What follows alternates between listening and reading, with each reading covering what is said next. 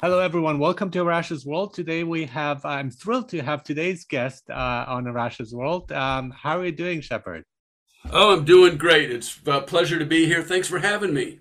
Wonderful. Now, what I like to do with every guest here is to briefly introduce yourself. So I'm looking forward to that. How would you describe yourself in a few words?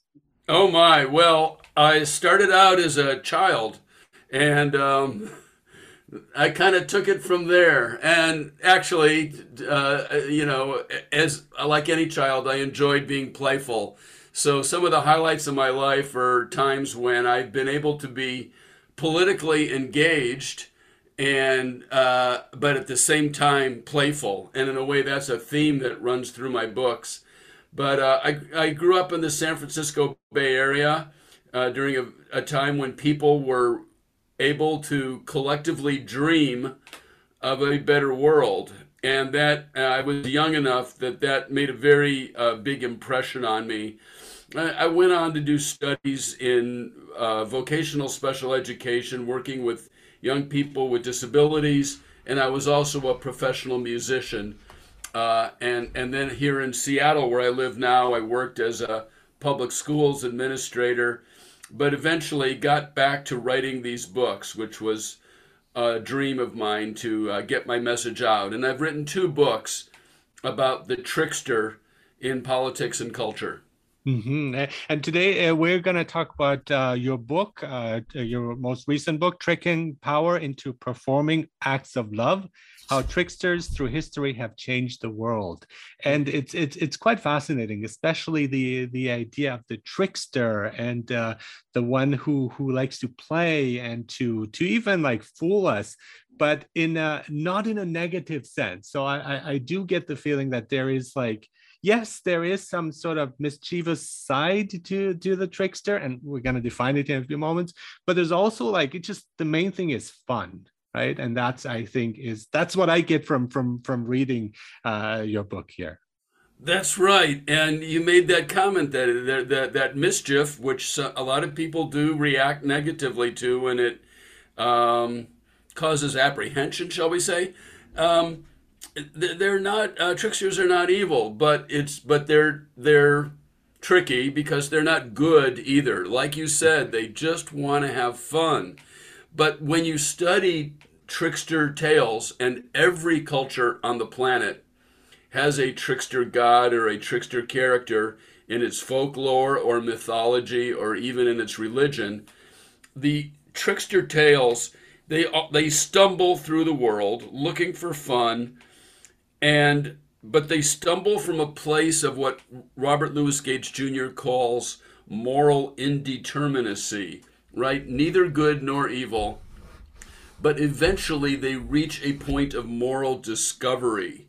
And that's one reason why they're so valuable to us, because we need to be in touch with those moments of moral discovery. Personally, I'm not a big fan of doctrine, whether it's political doctrine or religious doctrine, left, right, or center.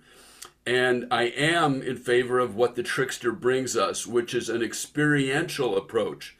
And I would ask you and your listeners, do you want to know what's right and what's wrong based on what some doctrinaire authority is telling you is right and wrong? Or do you want to discover that for yourself? And so the more we're aware of the trickster, the more we can have those moments of moral discovery. Yeah, and I think we are like so like afraid of like we need a fixed structure. And one thing I rail against is like the box. And I like the term thinking outside of the box. And I would describe myself as that, not necessarily a trickster, but still like thinking outside of the norm. And morality to me, like you're saying, it's not fixed because it's fluid. And we do Yes. see like fluidity in various aspects that we're embracing now. But I think it's like in certain terms, it's still pretty rigid.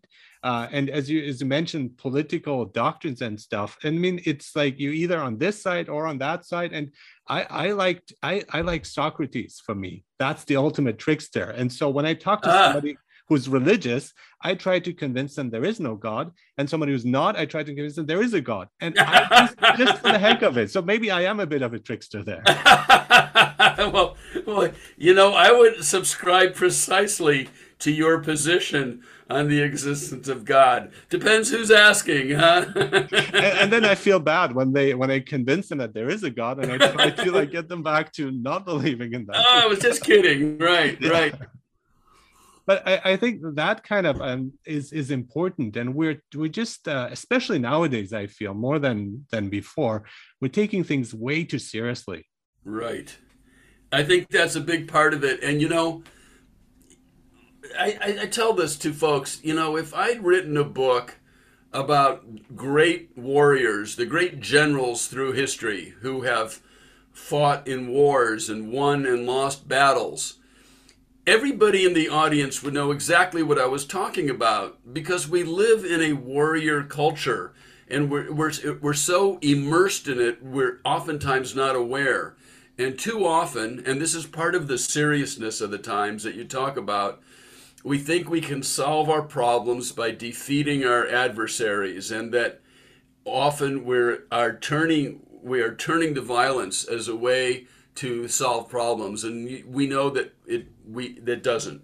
Now, I'm not against the warrior. The warrior is capital W. Warrior is an archetype. You can't kill an archetype.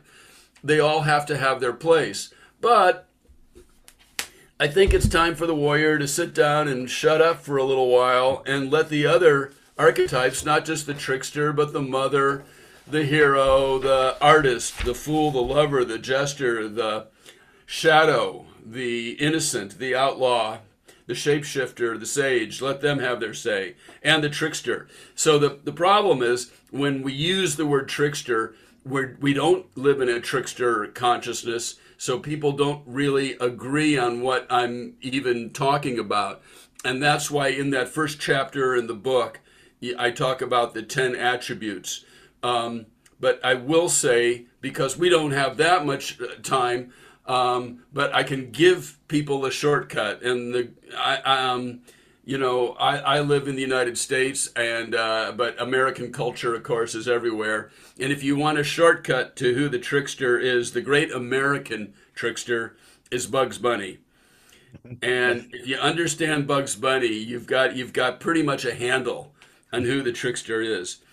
But I discriminate between tricksters who are fictional, like Bugs Bunny, but also like Loki, who's an actual Norse god, or Wachtankaga, or the Huli Jing, these other trickster characters that are fictional. So they're either a religious or a mythological or a folklore figure, and that includes cartoon characters. And I use lowercase t for human beings with whom the force is strong.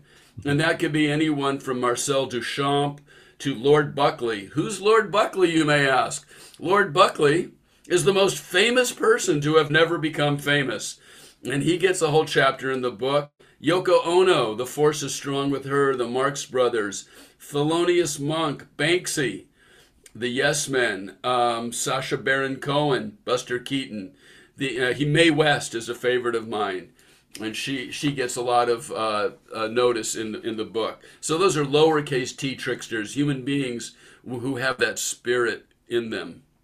I like that, the spirit, and and there is like a common denominator, if you like, between all these people that you mentioned. And for me, the embodiment, like Lord Buckley, thank you actually for pointing out to me, because I was not aware of it, and he's been so influential for many of the other generations of musicians and artists that came. And for me, like the Beatles are, I see them as tricksters, and they were influenced by Lord Buckley. Right, right. In fact, if you've got some Bob Dylan fans out there, if they look at that, and a lot of people make the case that Bob Dylan's a trickster, and everybody's got some in them. There's a little bit of the problem with Bob Dylan because he doesn't allow himself to be humiliated.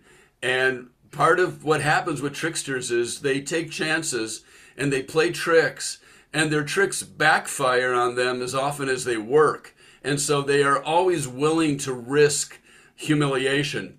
However, what's the name of the Bob Dylan album right before Highway 61? Bringing It All Back Home. If you look at the photograph on the cover of Bringing It All Back Home, Bob Dylan's sitting there in the living room. He's got some record album jackets and a woman. She looks like a fashion model or something sitting next to him.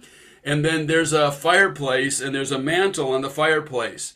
If you look closely on the mantle of the fireplace, there's a picture of Lord Buckley. No way. Okay. I'll have to do that. And in fact, there's a very early recording.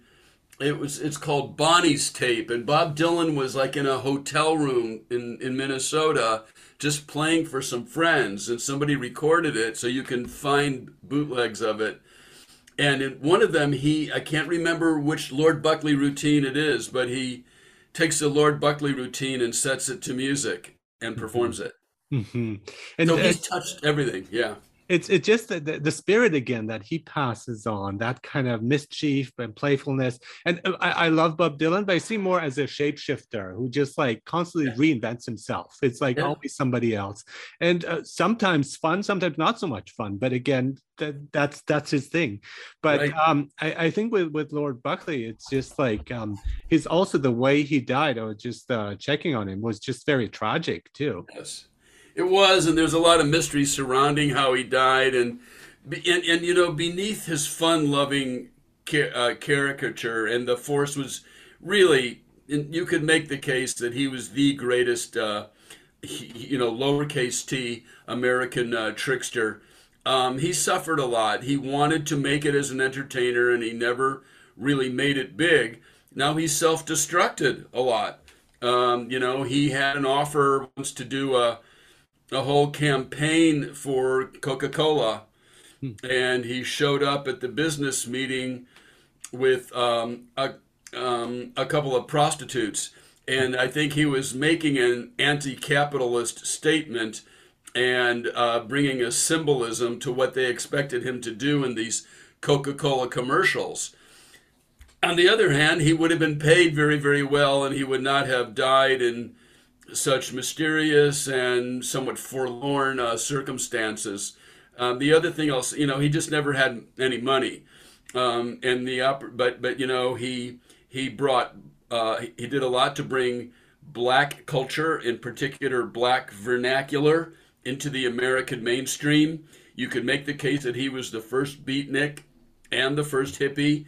I love also talking about Neil Cassidy, of course, as a trickster type, but Lord Buckley predated him. Well, the thing about him and money is, you may have read that you know he appeared on the Ed Sullivan Show many times. So a big part of America was familiar with his routine, and he would come on as something of a comedian, but he was really more of a performance artist.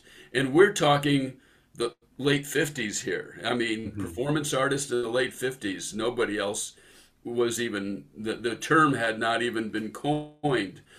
My point is, Ed Sullivan just loved him, and I'm going to hope that your listeners know and remember who Ed Sullivan was. But it was the most popular American variety TV show that we all watched Sunday nights, and the first where the Beatles appeared, you know, was a big, big deal.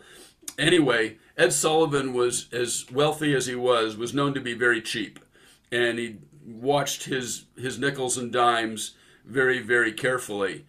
However, when Lord Buckley died, he was in debt for over $100,000 to Ed Sullivan, because Ed Sullivan loved him so much and wanted to help him succeed, and loaned him money multiple times.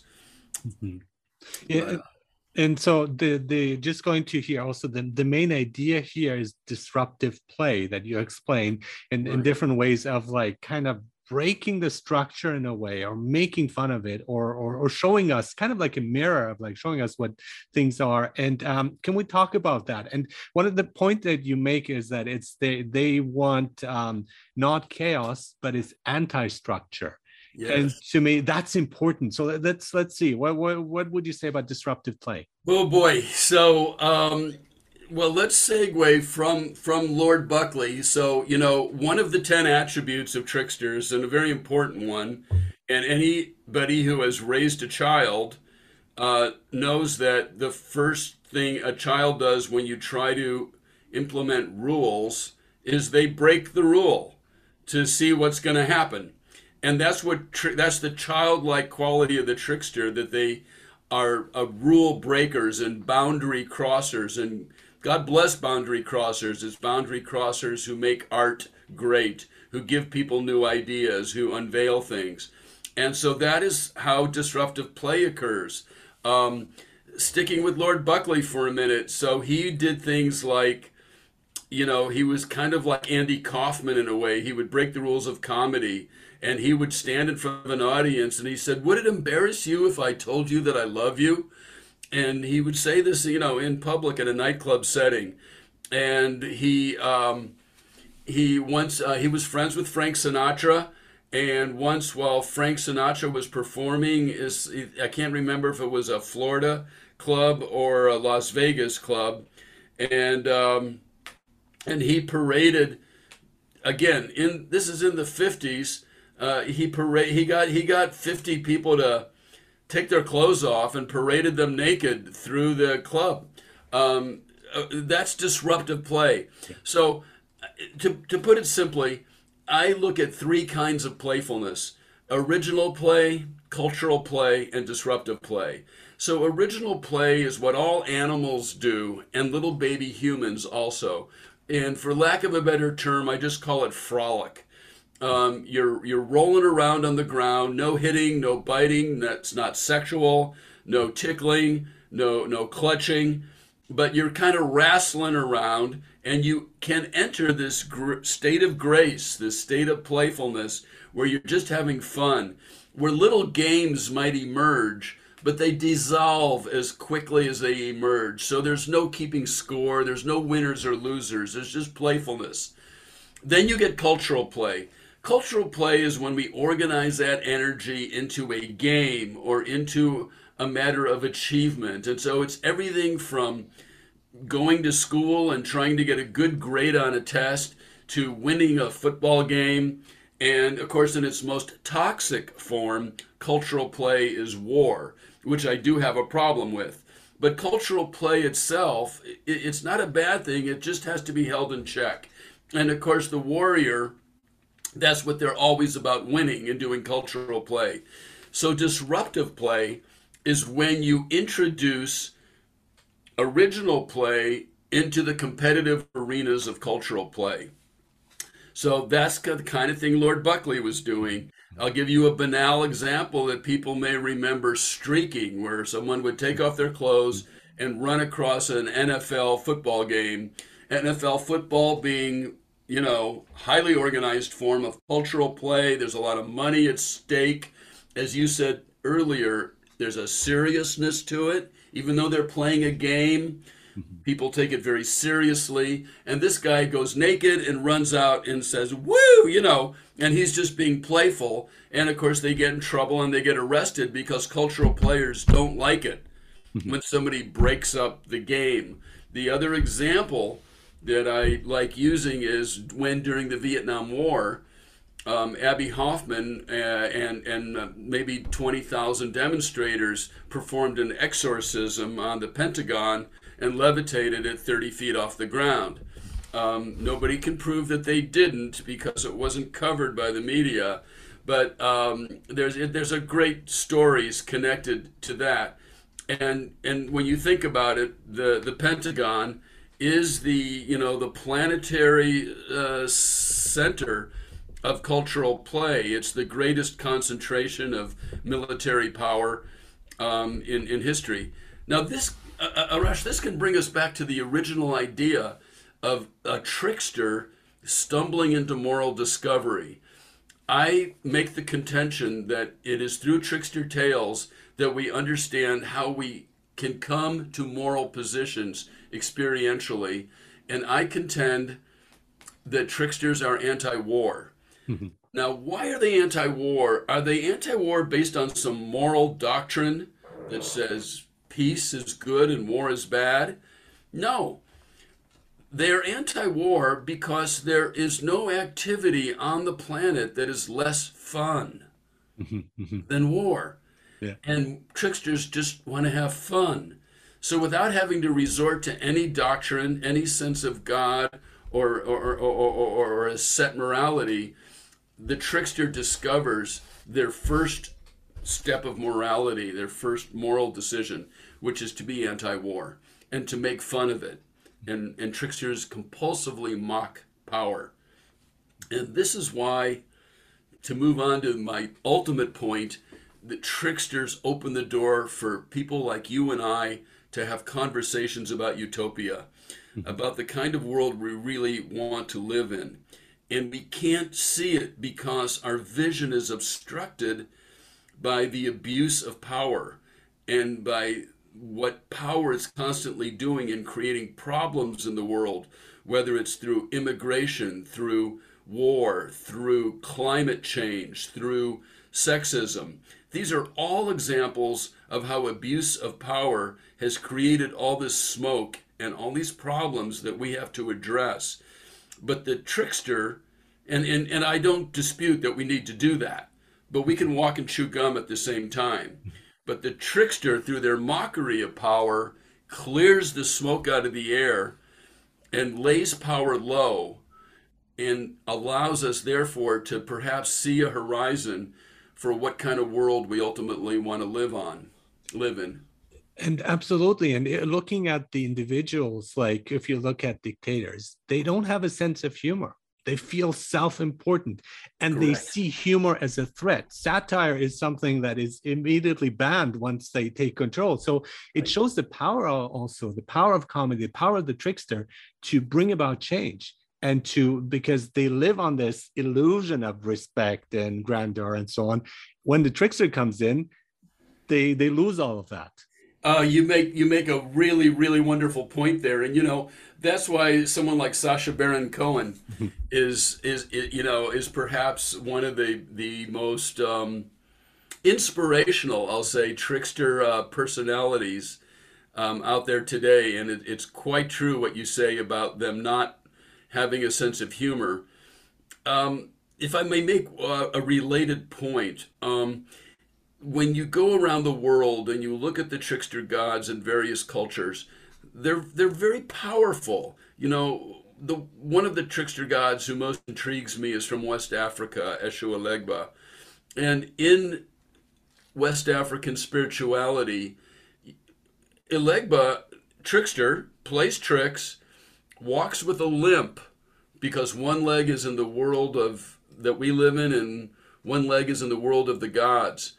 And if you want to talk to the big God, if you want to get an audience before the all-powerful God, you have to go through Eshu Elegba.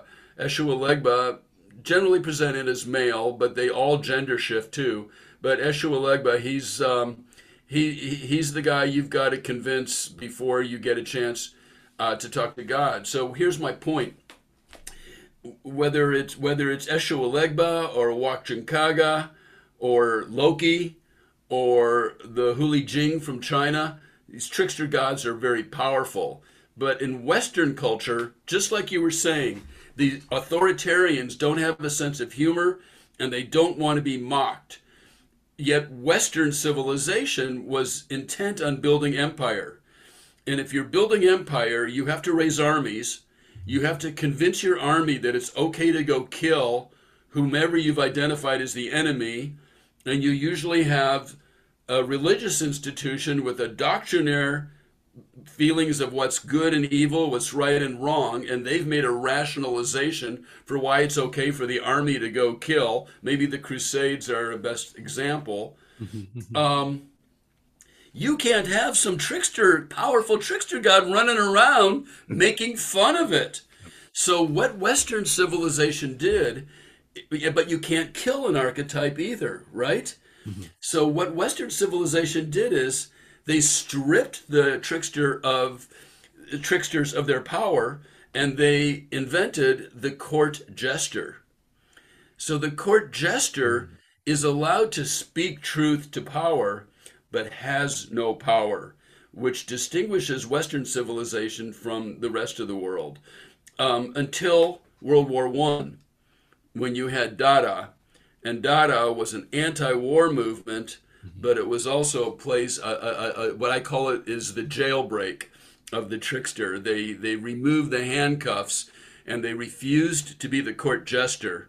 And they were not only an art movement, but they were an anti-war movement. So the tricks, they're definitely an a societal animation of the trickster spirit. But even like as you talk about it, the source of religion and the Christian religion, I mean, Jesus himself was a trickster in my point of view. I mean, he hung out with prostitutes. He would turn water into wine. He would hang out with children. So to me, that's the embodiment of it. And that kind of sense of humor too. It's like, oh, check again. Look, guess what? Your water has just turned into wine. I mean, Yeah, if whether it's a true miracle or it's a trick, it doesn't matter. It's the spirit that's behind it. It's like, let's have fun, let's celebrate, let's right. enjoy this wedding. And I mean, yeah, he sees his followers prostitutes, and he said, let's not judge them. Let's be like children. That's the ultimate thing. But what happened? I mean, we've taken a completely different route after that. Yeah, he kind of pissed off the Roman government, didn't he? Everyone, the priest, Everyone. yeah, No sense of humor there. yeah. So that's a really really good point. Yeah, and my favorite characterization in literature is in Shakespeare's King Lear, the fool. Mhm. And so the fool is the classic jester and a trickster spirit, and he's constantly telling King Lear the truth, and pointing out his mistakes. And King Lear, representing power, representing the warrior, representing someone who's losing power and becomes more desperate, won't listen to him, and then all of a sudden Shakespeare springs on us this other attribute of the trickster, which is that they time travel.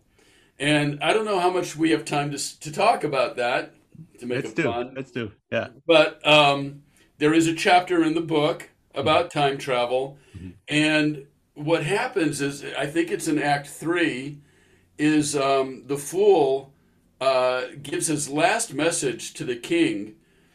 And there really was a King Lear. And then there really was a time of a King Arthur and the Round Table and Merlin. I don't know if the people existed, but that was an actual era. Between King Lear and the King Arthur period are hundreds of years. So the fool in King Lear says, I'm done here. When you see me again, it will be in the time of Merlin, which Mhm. is hundreds of years in ahead of beyond King Lear. And then he disappears from the play. He's gone. He does not show up again. And so whether it's Bugs Bunny or the Zulu trickster um, or Dennis Rodman, who the force is strong with Dennis Rodman, they all use tunnels. And so I combined that into a single attribute that tricksters use tunnels, and among those tunnels are time travel, that they can actually tunnel through time as well as through the earth. Wow, that's fascinating. Yeah, and I want to look at specific for me who really embody it. I mean, I'm glad you mentioned Andy Kaufman because, like, I find him fascinating too, but also at times like uncomfortable and disturbing when Right. some of the characters that he creates are mean, and it's like, but then at the same time, I understand what he's trying to do, and it's not always comfortable and it's not always easy, and we're kind of confronted with situations we're not used to, and that kind of shock us. But one group that I clearly would see as tricksters, and for me, they would be kind of an archetype as well, because they've become it, is the Marx Brothers.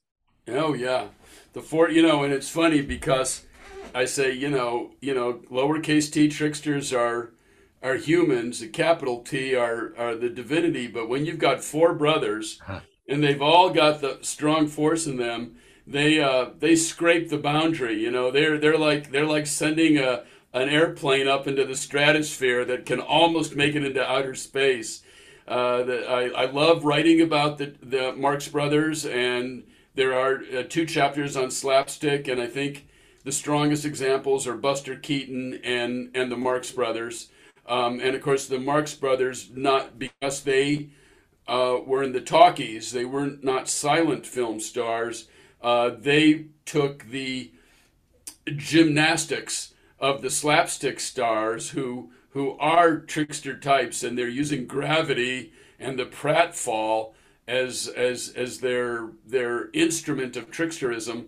But the Marx Brothers were full of quips. And in a way, the fact that Harpo Marx never talked was almost like a connective tissue to their background, the background of the silent films. It's like he kept the image of the silent film alive and saw that you can get really good laughs and you can make fun of authority and you can play tricks without even having to utter a word.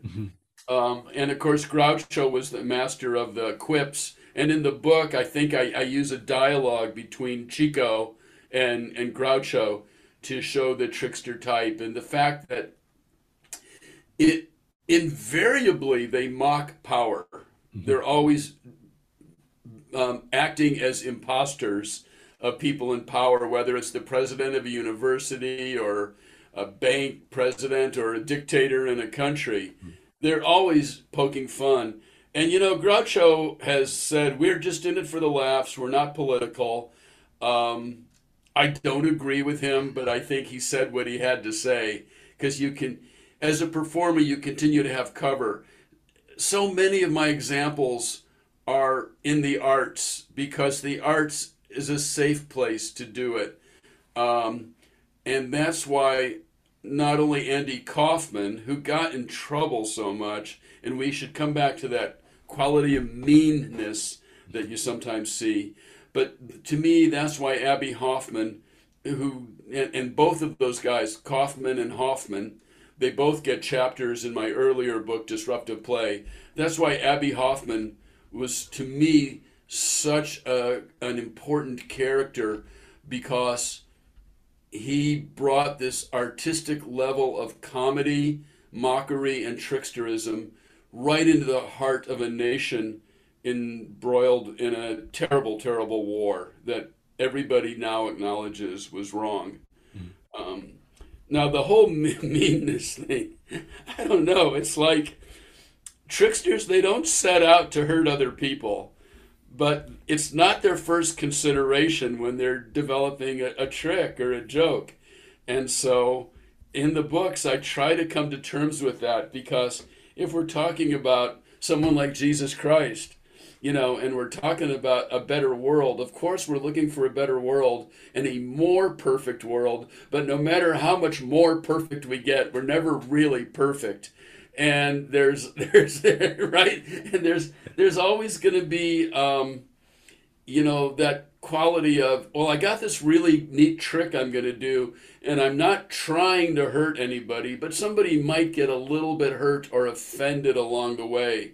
Mike Birbiglia says you can't tell, and he's the most gentle comedian you've ever seen. He goes, you can't tell a joke without offending someone. So, and well, in the book, I actually open, I'm not going to tell your audience, they got to get the book, but I open with a practical joke that Oh is my very God. popular among 14-year-olds. And you just do it for the sake of getting the laugh, but it's maybe a little bit mean. Um, For me, it's pushing it too far. I showed it to my son. It's like, don't ever do that. Right? Because I know he would. I know he would. But then he said something that impressed me too. It's like, well, the house could go on fire. And it's like, oh, good point. So, but okay, yeah. that's true. That's true. You wouldn't want that to happen. But But I think the point is here too. I agree with breaking the rules. right. But I disagree with eliminating them because the rules are there to play the game. So, and when I see the Marx Brothers, I love them, but I think they're pointing towards anarchy. And so there are no rules. There is no game. We can do whatever you want. And I find that a bit scary, actually. It is, and I think the vision, and I consider myself a utopian, and I think the vision, and it's like, okay, when I was growing up in the 60s, there was just this, there were these tribes that were very politically active and they were anti-war, but things got um, serious, and and in a way, and we to where there were peaceful protests, but there was also political violence, Mhm. right? And then you had the spiritual tribes and the people that were following gurus and looking to other parts of the world for religious concepts. And that was also, and there was great value to both the political and the spiritual tribes. But the spiritual tribes were just, all right, the political tribes, you had the concern of things descending into political violence. In the spiritual tribes, you had the concern of being delusional and not taking a more sober view of how power was being abused in the world and the real issues we need to engage. So for me personally, I was always looking for what's the integration of the political and the spiritual. And certainly you have Mohandas Gandhi, Yeah. you have Abraham Lincoln, you have Martin Luther King Jr. as great examples of people who were both spiritual and political leaders. So somewhere in there, but I think my point is that in that utopian world, it requires the the human a human consciousness that has in fact transcended the need for rules. In other words, if we could raise consciousness to its ultimate level where everybody intuitively knew what the right thing to do was, and we didn't inflict harm on other people, Mhm. and we knew we were how smart do you have to be to know not to screw up the environment? I Mhm. mean, right? Yeah. Then as we get there, and I'm not expecting it in my lifetime or even my grandchildren's lifetime, maybe, but the need for rules, I think, would incrementally be reduced Mhm. until at some point, we're there. And it's a very difficult thing to envision, right? Yeah. But I want to know what you think of that, Yeah. Well, because for the immediate future, I agree with you. I'm not saying let's get rid of all the rules. I'm not saying we can have an anarchist utopia tomorrow, mhm. but I want to talk about it. Yeah, yeah, oh, for sure. Yeah. And I think you make a great point about spirituality. I think often it's kind of an escape where you're just like, instead of like really like confronting things that are happening, but at the same time, some people are too serious about it and they're too focused on things and too set in their ways of thinking that they don't see other alternatives or solutions. And one of the things I found too is like that opinions change and our lives change, that one thing we thought earlier might not be valid today. And that a lot of people have issues with that because they want a conform view of themselves. So we can look at, when you look at Marx, how he changed, there's the early Marx, the later Marx, Jesus, who's a Christian, but is he a Christian because he's not, he's Jewish, but would he consider himself a Christian himself? So it's like all these things, and it doesn't actually matter. I mean, I'm just bringing it up just to destroy that and say, it doesn't really matter. We just have to be open to things, to experiences, and let them affect us and think about them, of course, our own views. One example I want to give briefly is because I thought technology would harm education, and I was maybe had an anti-technology stance. And here I am doing my podcast over Zoom and using technology to do that because I realized, wait a minute, there's so much there that I can use. There are parts of it I don't like, but parts I do like. So Right. we shift in our opinion based on the experience interaction we have. And I think a lot of people have their prejudices because they're not opening up and they're not having contact with the other. And they see it as a threat, as something out there. It's very different from me. But once you are in contact, you realize, wait a minute, I was wrong and this was completely off. And that's okay. That's Right. okay to switch. Yeah, yeah. Yeah. So if I could tell one short story before we run out of time, when folks look at the cover of the book, Tricking Power into Performing Yeah. Acts of Love, Yeah. that's exactly what it's about. And the cover has the raven on it. And there's the great raven tale from the indigenous people of the Pacific Northwest. Raven tails exist everywhere from Northern California up to Oregon, Washington, British Columbia, Alaska, and even in Siberia. And the Raven tale talks about how the raven tricks Power, the chief, into performing an act of love, giving the sun, the moon, and the stars to the earth. And so tricksters are liars and saviors, and that's an interesting concept to try to get your arms around. Now, some of my heroes are the Yes Men. The Yes Men come out of New York, and I'm going to tell a story about a prank they pulled, and they say we tell lies in order to expose greater truths. And you tell me what you think of this prank they did. So what happened is in 1984, Union Carbide, which eventually was bought by Dow Chemical, had a fertilizer plant in Bhopal, India. The plant exploded in an industrial accident, and thousands of people were killed. Thousands. And thousands more were born with birth defects because of the pollution that happened in Bhopal, India following this explosion. So it was a terrible, terrible thing. Dow Chemical was able to negotiate a deal with the government of India and gave pennies to the victims of this tragedy. So the Yes Men come along, and it was like the 20th anniversary of this tragedy, so 2004, and they did a mean thing. They impersonated vice presidents of Dow Chemical. And what they would do is they would put up fake websites. So they put up a website that looked like it was the official website of Dow Chemical, and they would wait for someone to take the bait. And when I say someone, I mean people who were having conferences and they were looking for keynote speakers. So sure enough, this association of British bankers stumbled into the website, thought it was Dow Chemical, contacted the Yes Men, impersonating, in the spirit of the Marx Brothers, impersonating vice presidents from Dow Chemical, and invited them to come give a keynote address. So they go to England, they get on BBC4, so millions of people hear them talking, and they go to this conference, and again, impersonating these vice presidents, they apologize publicly for the tragedy in Bhopal, and they agree to more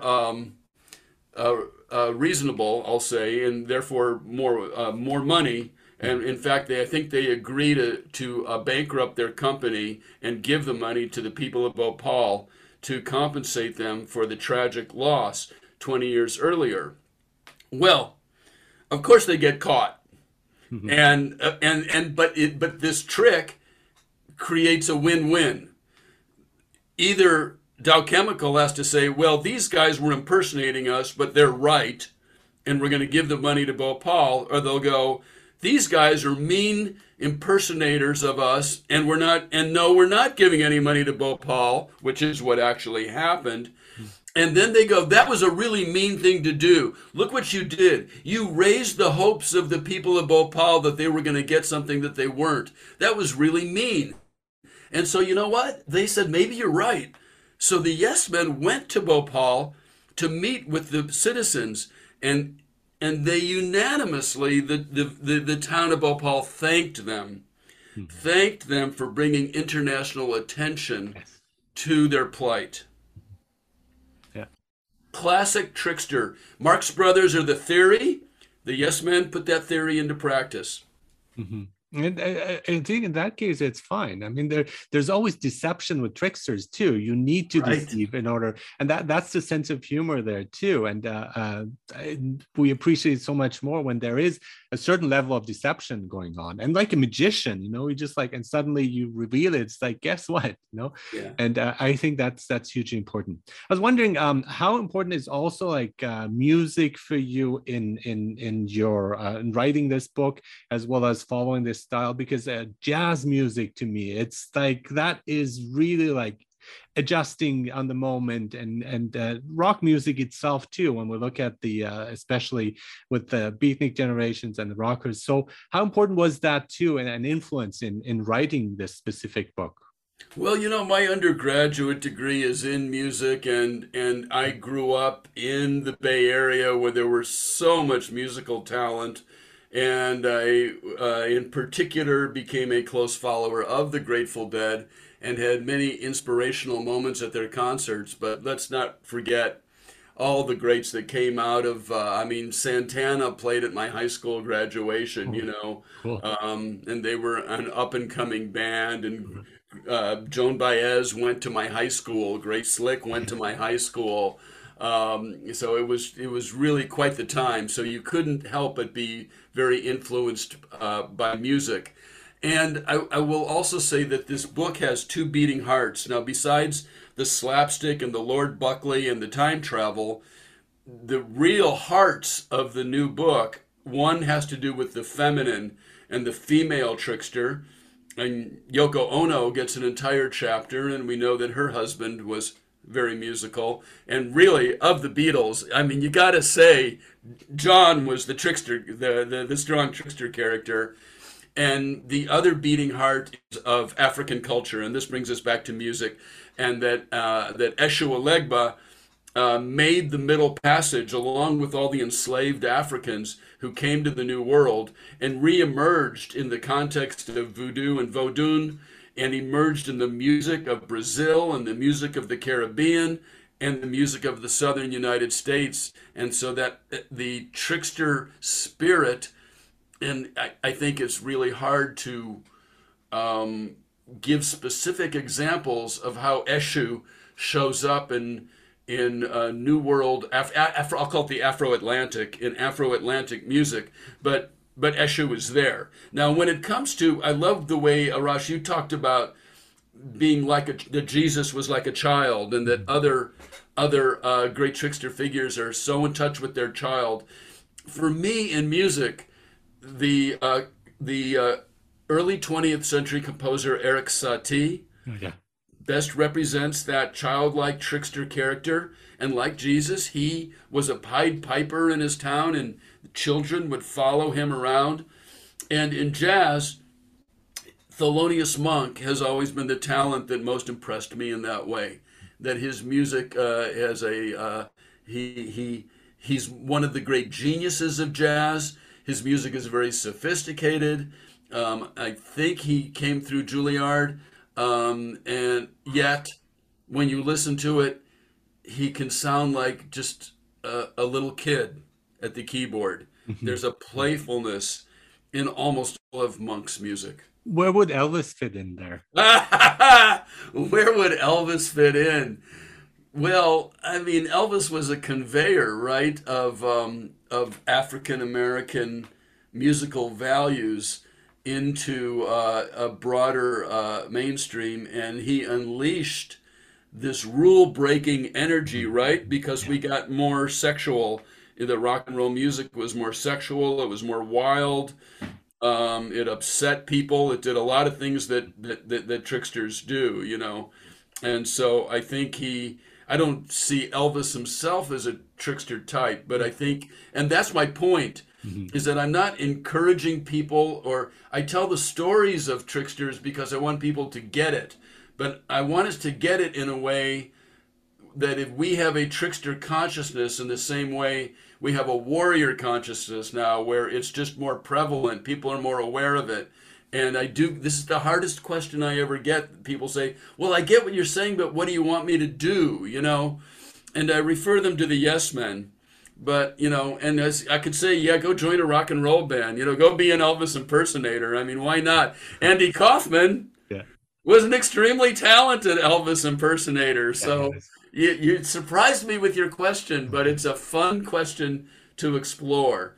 So I do think the rule breaking of rock and roll is a great example of that trickster dynamic of unleashing energy that we previously had rules that kept that energy repressed. Mhm. Without disagreeing with you that we need new rules, but like Bill Maher says every Friday night, new rules, Yeah. right? Yeah, yeah, yeah, wonderful. And I see that also with Zen monks often, because they do play around with things. They do have that kind of playful attitude, and I think that is really important, because we're so dead serious on career, on politics, on this. I want to become this. Let's just awaken that inner child within that's still there. let's just like occasionally listen to it, and let's like be occasionally guided by that voice.